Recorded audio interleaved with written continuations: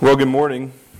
There's something that we do back in PA that I would like to do this morning, and that is that I'm going to say to you, the Lord is risen, and you answer to me, the Lord is risen indeed. The Lord is risen. The Lord is risen indeed. Amen. That is one of the unique defining factors of the Christian faith, that our Lord is the only one that's risen from the dead. This morning, I just have a few thoughts that stem out of my devotions the last couple of days, or what God's been showing me this week so far. I was telling some of the brothers that I feel full enough already that I could probably just go home. But anyway, have any of you ever felt like a nobody? Anybody ever felt like a nobody? Maybe some of you still do. I would like to try to convince you this morning that God is looking for nobodies. God wants to use nobodies. He can't use somebodies.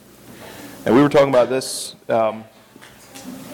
We had the blessed privilege of staying on the Springs of Hope Ranch last week, and they have staff meeting every so often. We were reading in Proverbs, and I was blessed by that study. That's one of the things we were talking about, and one of the things Sam mentioned is God can't use somebodies. And so this week, one of my prayers is that I can be broken before God. Matthew 20 is where I'd like to start this morning. I'm sorry, Matthew 18.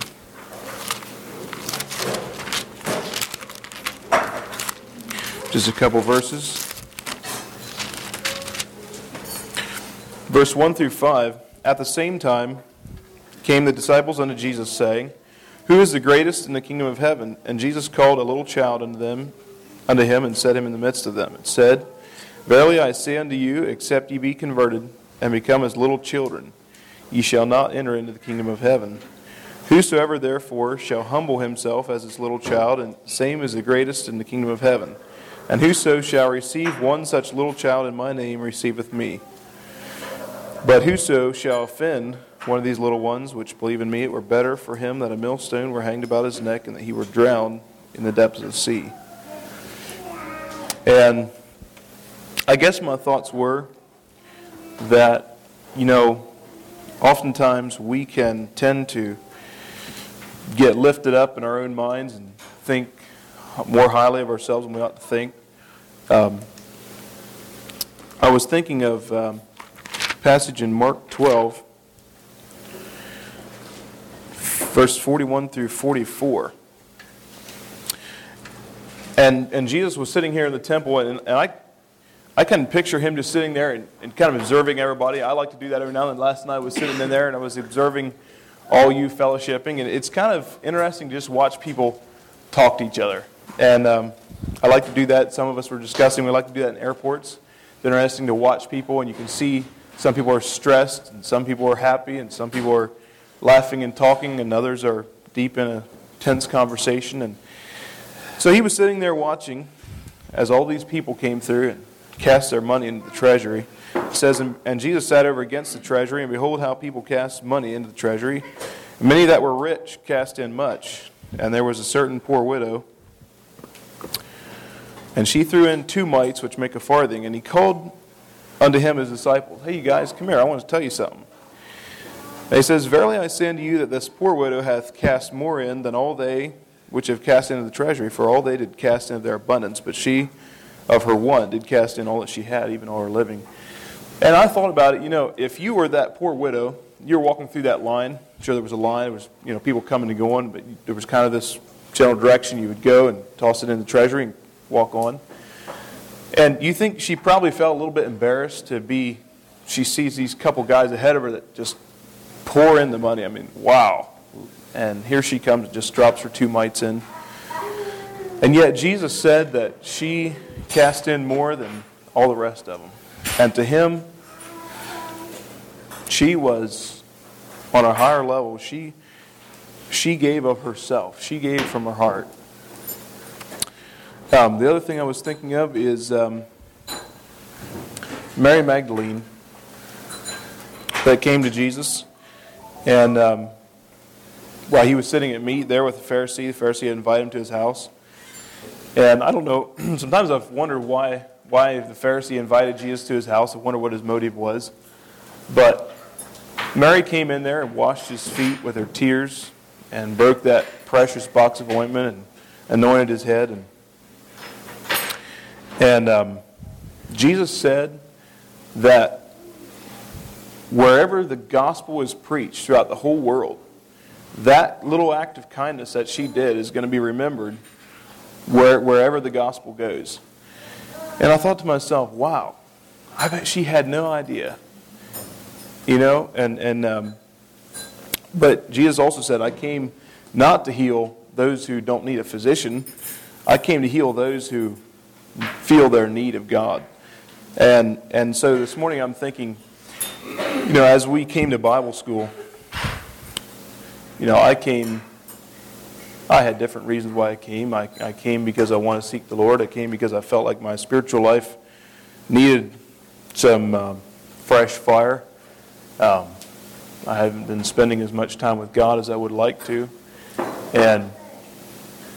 But as I confessed last night, I felt like I had some spiritual pride when I came. You know, I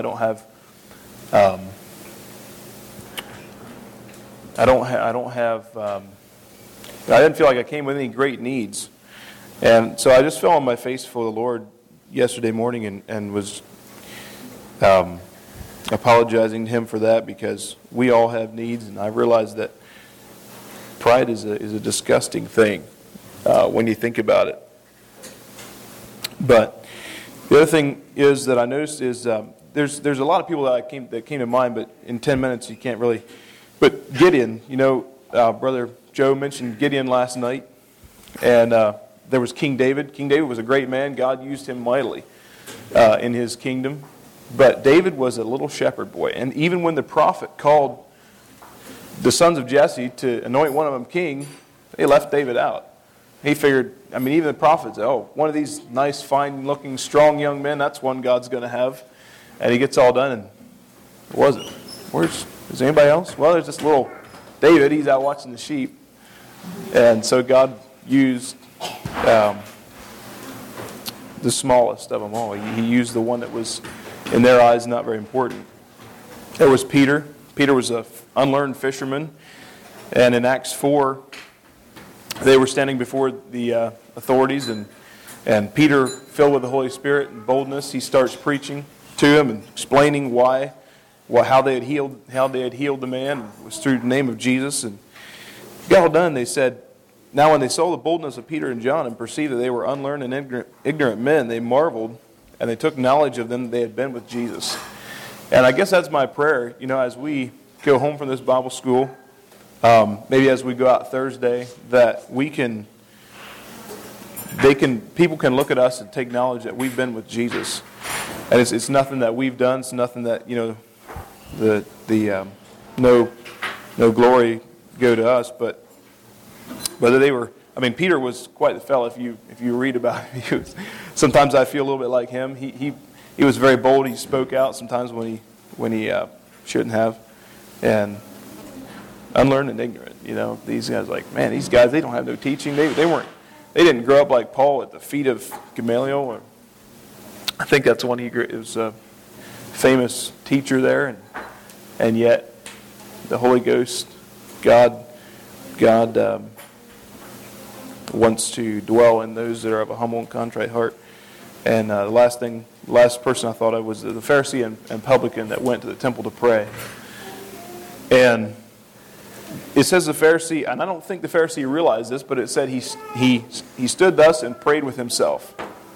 But I don't think the Pharisee knew, because he said, God, I thank thee that I'm not like other men. And then that's sometimes how we can be. We don't realize even that we're praying with ourselves. And I've wondered, how many times have I prayed with myself? How many times have I come to God in pride? And, you know, anyway. So that's all I had. Maybe the Lord can bless. I guess there's a meal before us, so let's bow our heads and offer a word of thanks. Our loving Father in heaven, we thank you for rising us again today, giving us strength to get out of bed and get dressed. Lord, we thank you that you give us everything we need that pertains to life and godliness. Pray that you would prepare our hearts for your word today. Pray that you would help us to be attentive and have clear minds. I pray for the speakers, that you would bless them. Fill them with your Holy Ghost. Give them clarity of thought, and I pray that you would bring verses to their mind. I pray especially for Brother David. And those who were in the prayer groups yesterday weren't able to study, I pray you would just bless them and make up the lack, Lord. Now I pray that you would also prepare us for Thursday, that we could minister as your body, as part of your body, Lord, and that people would see Jesus in us. We pray that you would help us to see you this week and be able to get a fresh glimpse of your holiness, and that you would give us all a fear of God. We love you, Lord, and we thank you for this food. We pray that you would bless it to our bodies. Pray you would bless those who have prepared it for us. And we pray these things in the name of Jesus. Amen.